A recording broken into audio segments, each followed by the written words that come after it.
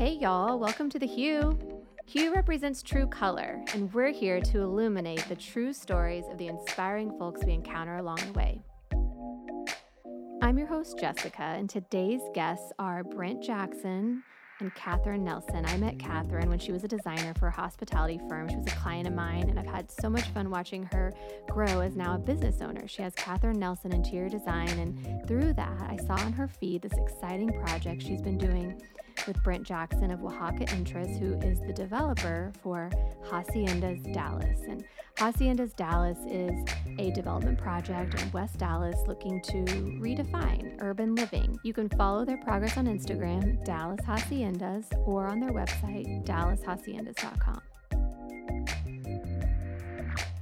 So Brent and Kathryn, welcome to the Hue. Thank you guys so much for being here today. And we're here to talk about redefining urban living in West Dallas through this Dallas Hacienda project. And I want to first define, though, tell us about West Dallas. And we're going to talk about you too, but let's first define this title. Tell me about West Dallas and why are we there, this project? I'll start. Just with the real estate mindset being tied to location and proximity of jobs, being near the North Oak Cliff,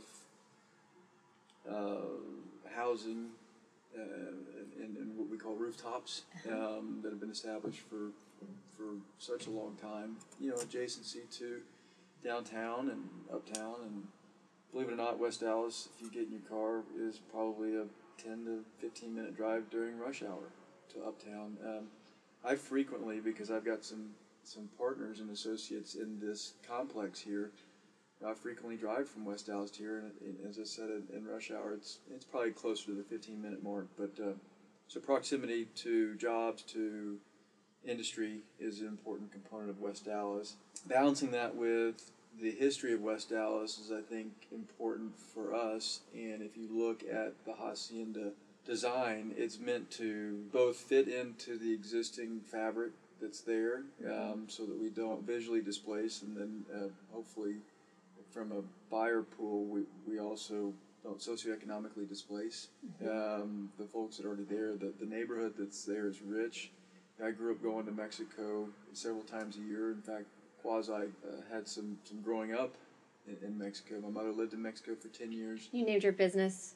Named my business Oaxaca, consequently. This was through travels, I'm guessing. That's right, and her living in Oaxaca. I feel when I drive around West Dallas, I feel and see beautiful homes already there. Yeah, it's almost a different culture too. It is. Yeah. My wife and I, and sometimes the kids we'll go on a weekend into the neighborhood and we'll go watch a soccer game across the field from where Haciendas will be, or we'll go play in the parks, or there'll be kids running around the street. But it's quite fun and enjoyable. I think there's a little bit of a misnomer that I've heard that I'd like to dispel. West Dallas is not the epitome of abject poverty. There's a culturally rich, dynamic neighborhood or collection of neighborhoods there. That, from a pure monetary standpoint, there are certainly other places in Dallas that have more financially. But I would argue financially, but I would argue that the flip side of that is that culturally, they're as rich as any other neighborhood in the city, and so we want to be respectful of that and balance that, and I think you see that in our design. So for our listeners, Brent is a developer from Oaxaca Interests, and Kathryn is a designer who I've actually worked with before. So she's on her own now doing some residential and commercial design, and you guys have worked together before. Yes. So this isn't your first time. Nope. Not your first rodeo. Not your first rodeo. And you worked together and you thought, we work well together. Is that kind of how this came back together? Brent reached out to me and I go, how'd you find me? He's like, well, we work together. I go, okay. I'm off on my own now. So, no, it's been great. We worked on 730 together when I was with Paul Dacing Partners, and We actually visited a couple weeks back to look at some existing furniture inventory for the upcoming model furnishings package, and we're going to reuse some of their office. Really cool tanker-style desks for that, and I walked in and just the whole complex was just completely overgrown and lush and beautiful, and it's just so neat to see it years later and just how great it still looked. It looked even better than what I had expected. And so that's the original band, right? It's right. like Flato, and is it the same landscape architect? In Hawker, yep. In Hawker, okay. And that place looks, that's incredible space. Thank you. I love that development. It is just such a breath of fresh air, and there's so many cool spaces to go to in there. So Lake Flato, are they someone you can partner with often? I love that Lake Flato. They're just the coolest. Are they kind of a go-to for you? They are. I felt strongly about the ability of landscaping to set the tone for a place and what the place should call for, and to the extent that it would actually influence any interior motives or thoughts. So we did that with haciendas. We started really with the landscape and the existing community and what fauna and vegetation and trees. And what is there? It's a lot of native Texas species, as you might imagine. Things that sort of grew up, a lot of volunteer plants that came from birds flying overhead. But it's sort of, you have the red flame miscanthus, you have agave, you've got prickly pear, spineless prickly pear. You've got a lot of Texas natives. You've got beautiful church that's next to the first four haciendas. The architecture's simple and beautiful and wonderful, cool. And the trees next to it are mesquite trees. And they're these old mesquite trees, just giant trunks. Gnarly. So it's great. And how many haciendas are there that you've started with? Currently, we own 85 lots. 85. But we're only under construction for the first four. And we're really using these first four to understand what the market wants and again, balancing what's healthy for the existing neighborhood, but also making sure that we're providing something that's still aesthetically pleasing to a new home buyer. And the two can absolutely match, and we think that they are in this project. The other thing that's really important that we're finding, and that we were fortunate enough to have a consultant join us prior to COVID-19, is a gentleman named Jesse Arter, and Jesse's our environmental and wellness consultant. On the website. That was really cool. So he's been very instrumental prior to COVID, helping us create and be constantly mindful of ventilation, healthy living, of course making sure there's no VOC and certain chemicals for pregnant ladies, but also just the reminder of this marriage between, again, indoor and outdoor living, and consequently how that plays out now post-COVID, and ventilation, and really and having spacing in gatherings that certain that this would allow for gatherings that would allow for still have the spacing of 6 feet, whatever you want to have. From a design standpoint, what research did you do? I mean, I know you had to speak with the team and understand what this development was, but what research went into your work, Kathryn, before you got started? I think it all began with Brent sending me over the whole kind of branding and kind of style package that Slant Media put together for him to really come up with their marketing kind of plan. So really respecting that, seeing the renderings and 3D models from Lake Flato and Hawker, and just thinking about just what the intent was and what their story was. So being respectful to that, obviously, being respectful to price point. With all four, we kind of talked about with Brent was doing a little independent design kind of style for each. So we've got one that's mostly matte black plumbing fixtures and cabinet hardware. Each island is its own independent accent color with, white shaker cabinets for the rest of the kitchen. White and stainless steel, like a satin gold, and everything's kind of got a retro, classic, timeless, but modern vibe. So we're trying to be really respectful, so it's not going to outdate itself too soon, and it's just going to be something like the Meadows building. It's just a great design. Classic, it's never going to be anything but cool and hip. So exactly, yeah.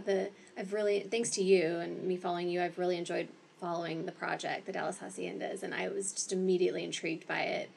Just in looking at it, you can just tell there's something there. You can feel something from it, and like some developments just feel like buildings, and there's another building in Dallas, and there's another building in Bishop Arts, and this felt like, I felt a sense of community from it, even just from the Instagram account, as simple as that may sound. But how did you do that? So that's important when you're creating a new space in a place, like you said, has so much history and rich culture. What research went into that with the local community? Yeah, I think that's a good question. The first part of that is being genuine to what the community is, and a lot of that just means spending time. Spending time there, spending time talking to the neighbors.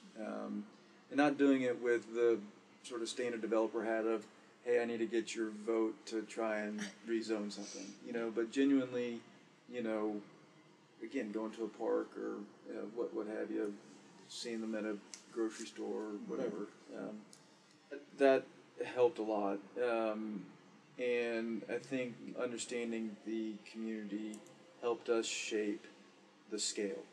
The buildings that are around us also, but the people almost more so than the buildings around us helped us shape it, because it helped us understand why they have those buildings that they live in, and why those buildings are their homes and not a house. Yeah, why a hacienda? Why a hacienda? And so that's been a big part of it. And then the second part of it is the messaging and telling the story. And I think it's a lot easier to tell a story when you're genuine on the front end of the process, and so that was fruitful. But it also helps to have good storytellers, and we've worked with Slant on this project, as well as Giant Noise, and both have been instrumental in helping us tell the story. Story is everything. It was amazing. We get pitched in our line of work, probably the same, by folks that are trying to market your stuff, and when I saw Slant's prototype that they were going to send to me for what the story was, immediately I said, these girls are special. Yeah. And they are. It's an all female company, which I think is also awesome. But anyways, that's been part of the process. And the third piece is a little bit iterative, just making sure that, when you're making adjustments on the fly, that you're being mindful of the first two pieces of the puzzle. I've lived next door to new construction, and it is disruptive, and it can be, your home is your oasis. It's your safe place. It's where you go at the end of the day. It's where you're with your family, and where some of the best memories are made. How do you keep from disrupting the community while also, and you are helping the community and building something beautiful for the community, but how do you strike that balance? As a recommendation to my fellow developers, I would say what's been helpful to me is to drown out the noise of the rabble-rousers, because there are some folks that will come in and invariably paint you with a brush of just another developer, and try to drown out that noise if you know in your heart of hearts that you're not. Yeah. The second thing is again, time, being on the site. I go by the site at least 5 times a week, and if I can get by there every day, great. And I make it a point that one of those 5 times is on a weekend. Different situation on the weekend. Different situation on the weekends. And more times than not, you'll have the full family there. If it's during the week, I try to go after working hours. It's a lot easier to do in the summertime, and you can still see the kids out playing in the front yards and things of that sort, just so the parents can see me there. Exactly. And know that I care about this.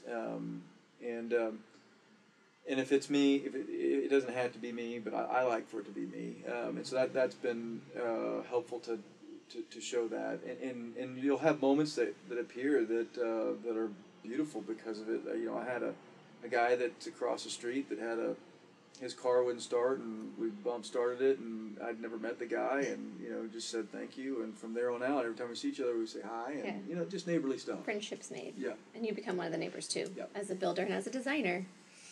So you have 4 and you're going to kind of see how this is received, and then the intentions are you might have to make some modifications based on how this goes. But tell me again the number of how many haciendas were. 85 lots in West 85. Dallas, but we do have plans to grow outside of West Dallas. With the hacienda project. With the haciendas, correct. Okay, that's exciting. And one thing I did want to make sure we touched on was accessible price point. So what does that mean?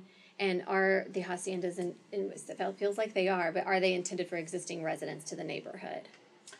Yeah, I mean, I think, so where we go, there are often apartments in the area, and so the goal is to allow for some of the folks in the apartments to basically, for nominal increase on a monthly payment, basically go from being a renter to an owner. That's amazing. And so that tends to, now if interest rates start to go up, then that math starts to change a little bit. But assuming interest rates stay where we think they'll stay, that'll allow for that opportunity. From a design perspective, what challenges did you have, Kathryn, to create these 4 different but similar haciendas? I don't really know that there were too many design challenges. It was really just making sure to communicate with the team and be aware of, possibly something. I think there was only one challenge, which was the plumber had decided which roofing valves he wanted to put in. So it was a quick revision for, it has to be the Delta Trinsic collection. That's cool. It goes with everything. It has all the right finishes. Woo! We dodged a bullet with that one, but it's been really, pretty great moving forward. And when did you break ground? When did you guys break ground? Well, when we truly started getting going on the construction was in January, tail end of January. And you'll be finished? Yeah, we should be finished in the next few weeks. Okay. So, yeah. And do we have homeowners lined up? We have homeowners that are begging to see the first home staged, okay. And that's not a timing issue with the designer to my left. That is a timing issue with some of our interior finishes. And COVID hasn't really slowed all of this down, does it seem like? Not this price point. I think when you start getting up closer to the sort of 800, 750 and above, I think you're starting to see some slowdown from what I hear, but we'll certainly be below 750. We're still seeing quite a bit of interest. Okay, good. So I think also one thing I like to touch on, and I speak with people about projects, is it's not always about the project, and we've talked about this a little bit with the community that you're working in. It's about people, but we want to hear about you too, both of you. So like in terms of your background and how that's shaped what you're doing, because this is, in my eyes, a passion project. So how has who you are and your background shaped this for you and in doing this project? We'll start with either of you. I guess I would just say the excitement of knowing, having worked with Brent and Lake Plato and Hawker through PDP, my previous employer, doing Sylvan 30, it was being more involved on the construction side, whereas before I was just on the FF&E side, doing furniture and finishes. So this has been exciting because I've kind of been, walking the job site with them in hard hats and seeing it all from the ground up, which is really kind of helped mold me and change how I want to focus my company to be more on the renovation and green and, sustainable. We're trying to salvage materials on other projects and donate and, try to just make sure we're not contributing to a bigger construction waste and just destructive industry. We should be doing something that's going to stand the test of time and do it thoughtfully and ethically and hire small businesses and private companies and support other people that are trying to put food on the table for their families. I did find out recently, I didn't know Brent and I both went to Lamplighter, which is our lower school. It was so cool. We probably dodged each other like a week or two speaking to students last fall. But I think, it's just been a really good, just heart project just to be involved in something that's so good. You were even saying earlier that, you were working with the client, like on the lender side, even helping them. So your business is really, Kathryn. I think my psychology background's really showing a lot, because I actually talked a client out of working with me last month until finances on his end got a little better. More organized, yeah. And he laughed and he said, the comps in your neighborhood, I had my real estate friend pull a 360 on your neighborhood. He was like, I worked for Freddie Mac and Fannie Mae. And I was like, I'm sorry, I had no idea. Yeah. So he was like, actually, thank you. You kind of talked me into pushing pause on this renovation until times get a little bit better. And so, but that's awesome that you're seeing the cohesive picture. Yeah, because I think design and build is like such a personal industry, and your clients is really taking a chance on you, and they're putting a lot of money and time and. But that speaks to your experience, that you're able to see that cohesive picture, and so I'm still learning a lot. We all are. Yeah. But I mean, we can also learn from each other, and we do have young designers who are going to listen in. So I'm seeing some designers who are going out on their own that have maybe lost jobs during COVID. So what would be maybe some simple advice to them in terms of learning some of that knowledge, gaining some of that knowledge? Never stop learning. I know we're all a little exhausted with Zoom and virtual meetings right now. We're dying to get out. I know the job site has been kind of my escape, which has been nice. Mask up and bring your hard hat and go out, but be a part of the process. Exactly, and just ask questions. And there's no wrong questions and dumb answers. Like just learn. So I think that's what's good. I think the industry, you always, if you're a part of ASID or any professional organizations, you have to maintain your certain number of continuing education credit hours. So go above and beyond and constantly learn, because it could come in helpful somewhere where you never know. And I noticed you even I think you spoke on Dallas Morning News last year. You did something. Oh, I did. Good Morning, Texas. Good Morning, Texas. That's what it was. And that was fun. But I want to encourage everyone to follow you, because you're doing a good job with your Instagram. And I'm learning about, I feel like, a lot of development in Dallas and our community through the design work that you're doing. So good job. The Hue is brought to you by Folio, located in the iconic Meadows building in Dallas, Texas. Folio is a boutique rep agency which seeks to connect interior designers with creative resources. We would love to connect with you in real life. Please visit our website to set up an appointment, folioco.com, and follow us on Instagram at folioco. So let's talk about you and your background and how it shaped this amazing, passion project. Yeah, painting, sculpting at UT. I started off as an accounting major at UT. There you go. And quickly switched. No, I think it was the case where the best gift my dad gave me was to make me pay for college, and so in doing so, I said, well, if I'm paying for it, I'm gonna not do accounting, and I'll go back and get my MBA later. But what's really neat to see, in light of today's well-needed magnifying glass on the social issues that are hopefully changing, you're seeing the younger minds understanding the power of the eye and therefore design and appreciation for design. And More than they used to. I Agreed. think. And they are cultivating in their own way a really neat way to look at art and to look at people and to look at for who they are and communities. And so that, to me, I try to surround myself with young minds, and that helped formulate maybe just as much, if not more, than my studies of what haciendas needed to be. And they really are geared towards younger generations. Not to say that empty nesters wouldn't love them, but they really are geared towards folk that understand that diversity is a beautiful thing. It's a needed thing, and frankly, it's actually a powerful thing if we understand it better. That's what's really molded a lot of the hacienda design.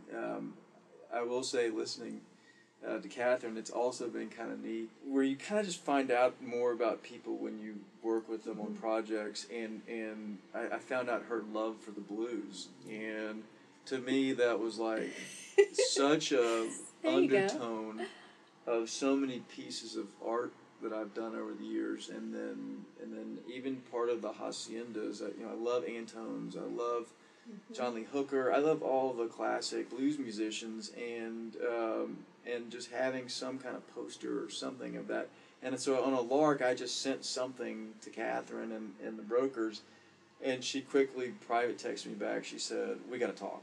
And it was just really cool bonding moment, you know, something that I don't think by any accident talks about, you know, what the blues were about, you know, and so I think there's some really neat, deep things that come out of, and to Kathryn's point, just always learning. You're not just building buildings. There's so much that's going into this, and your personal feelings and the stories that you're telling and the things that you're living and the things that we're living, like you just touched on. I mean, I think this diversity conversation is so powerful and exciting, and it's an amazing opportunity for us all. And wow, that you're doing the haciendas right now. It kind of gives me chills thinking about it, right?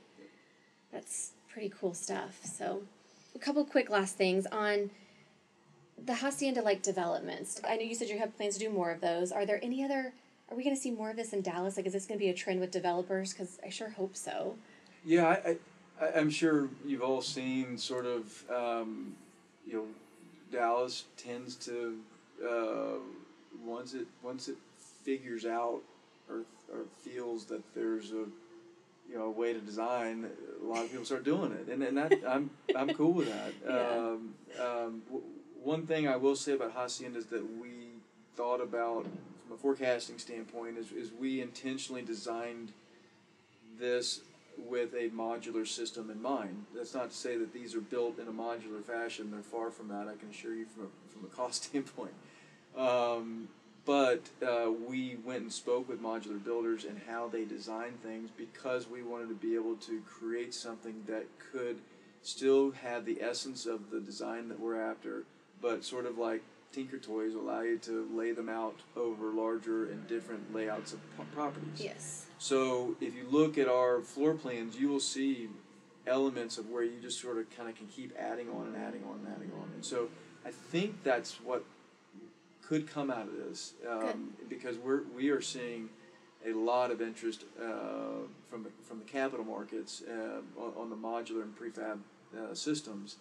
The problem is that there still seems to be some disconnect from a cost benefit, and so how do you basically take the some of the intrinsic benefits of a modular or prefab system and implement them on a ground up, you know, stick on site product or process? And I think the Haciendas does that. Mm-hmm. So young designers that we talked about this that want to maybe go on their own. You had some great tips. Like, what about designers who are on their own that want to get involved in development? What do you suggest for them? Like, where do they start?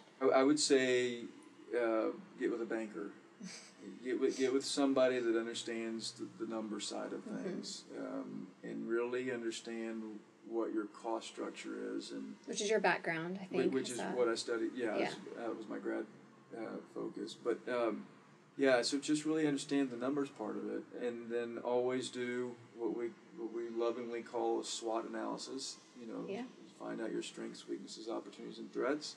Be honest about that, and from there, again, if you've been diligent and you continue to be diligent, as Kathryn says, about looking and seeing and studying, you know, different styles. I mean, the beauty of Instagram, oh my gosh, what a powerful tool.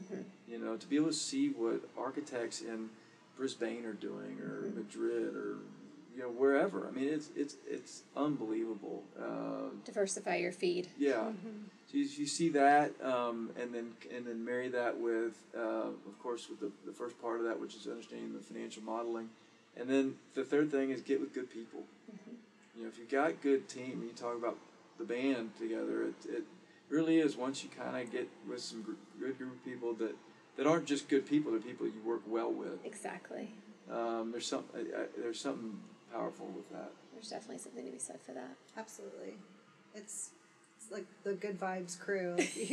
You're going to be there. We're going to have problems. You want to be able to all have the answers and figure it out, and love working together. Be a good team. Exactly. And have the same end goal, so there's no throwing somebody under the bus. It's all very collaborative and positive. And, I didn't know I was expected of doing this. How soon do you need it? What's the budget for that? You know, just ask the questions and just be honest. Or, I'm so sorry, I didn't know that was in my scope. I've got it. I'll do it. And so many, like, really talented creatives I always see just can juggle that so well, though. I mean, you have to, I think sometimes, you know, we aren't equally creative and equally thinking like in a business mindset. So you almost have to hone one more than the other, but it's important. And you've shown that, Kathryn, and like what you're doing for sure. I love to end on legacy. It's like, it sounds ambiguous and like a big concept, but I think that it allows like just a moment of reflection and a way to kind of encap things. And so legacy can be a lot of things. And it's like, well, what's my legacy? My family or my, but what's the, so we don't need to like get into personal legacy, but what about legacy for Hacienda? Like this project feels like it's going to be around for a long time. And it feels like it has some legs to go some exciting places. So what's the legacy of Haciendas? And how Oaxaca and you both play into that? I think that the impact on the communities that it inhabits. Yeah. Community impact. Community impact. I think that's a big piece of it, and sort of. The analogy I like to use is that in any type of creative field or any type of that then works with structures is you have essentially a trellis, and if you don't have that trellis in place, the rose vine will grow out in the street and it'll get run over by a bus. But if you have a trellis, the rose can do some funky, cool, amazing things, and will just blow you away, and you won't be able to predict it. But you have to have the structure of the trellis in place, and I think that's what I like to imagine these haciendas being. They're structures that allow the existing and new communities to kind of grow all over them. Mm-hmm. The communities that we like are communities, just from a pure financial standpoint, oftentimes have a history with them having some tie to the industrial sector. They're often these industrial pockets that are close to downtowns, the urban core, and some of the larger industrial buildings are being revitalized into creative office or into experiential retail or whatever the case may be. And so oftentimes in and around industrial buildings, you do have neighborhoods that really you need to be sensitive to why they were there in the first place. And so the legacy of these houses not displacing is important. There's a way to do it, and the neighbors will see that it's respectful. Yeah. And I think that's a legacy I'd like to leave behind. And the third is it is family. I bring my kids out to the job sites. I let them run around. I take pictures of them sitting on concrete posts on the ground. Having them on the job site just I think is a neat thing. And whether they end up doing anything with it or not, they see the power of hard work, and diligence and craftsmanship, and attention to detail. And I think all of those can be tools for success in any endeavor. Agreed. It's so powerful to grow up with entrepreneurial parents. I had entrepreneurial parents myself, and I didn't follow that family business, but it is a powerful tool, and your kids are going to definitely be surprised at things they take from it, I'm sure. This has been really fun talking to you guys. We have a few rapid-fire fun questions. Okay. So, coolest development, Kathryn. Sylvan 30. Yeah, obviously. What was I thinking? Why did I ask this question?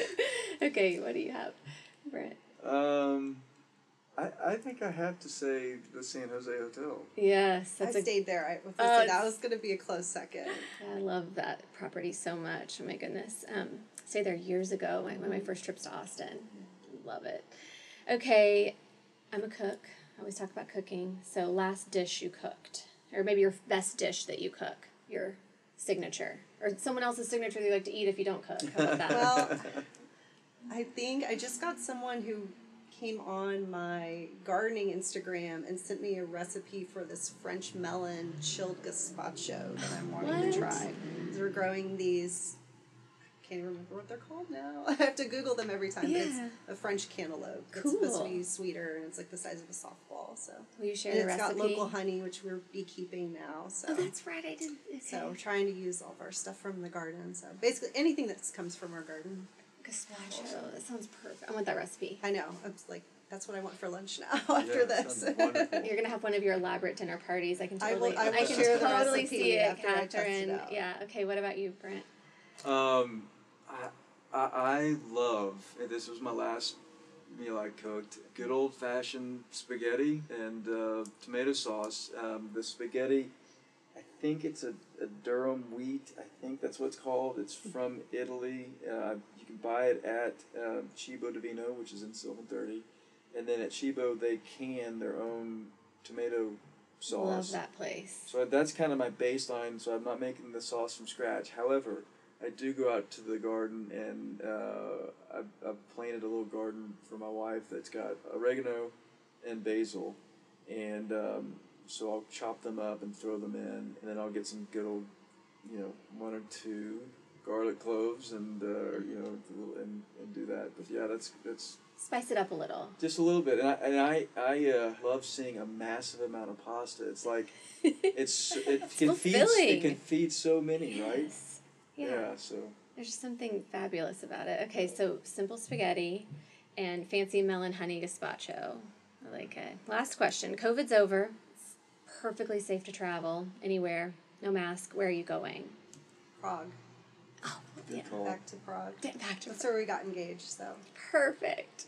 I love it. Okay. See my father-in-law. Yeah. See your family. I love it. Well, where do I want to go, or where do I think we'll go? Where do you want to go? I'd love to go to Paris. I've never been to Paris. Perfect. Never been to Paris, and I'd love to go there. I think we'll go to Tokyo. So. That's on my bucket list. Yeah. We were supposed to go last summer, and things got hectic with our 2-year-old. So we put the kibosh and said... Have 2-year-olds? Yeah. I don't know anything about that. Yeah. Congratulations, you guys. And thank you for coming. Yeah, and we want to encourage everyone to check out this project. And we wish you the best of luck, because it's going to be really good for Dallas. And we can't wait to see it grow, and keep us posted. Thanks for having us. Yeah. Thank you very much. Thanks for listening, y'all. Let's keep the conversation going. If you have a story you would like for us to illuminate, please email hello@folioco.com. That's hello@PHOLIOCO.com.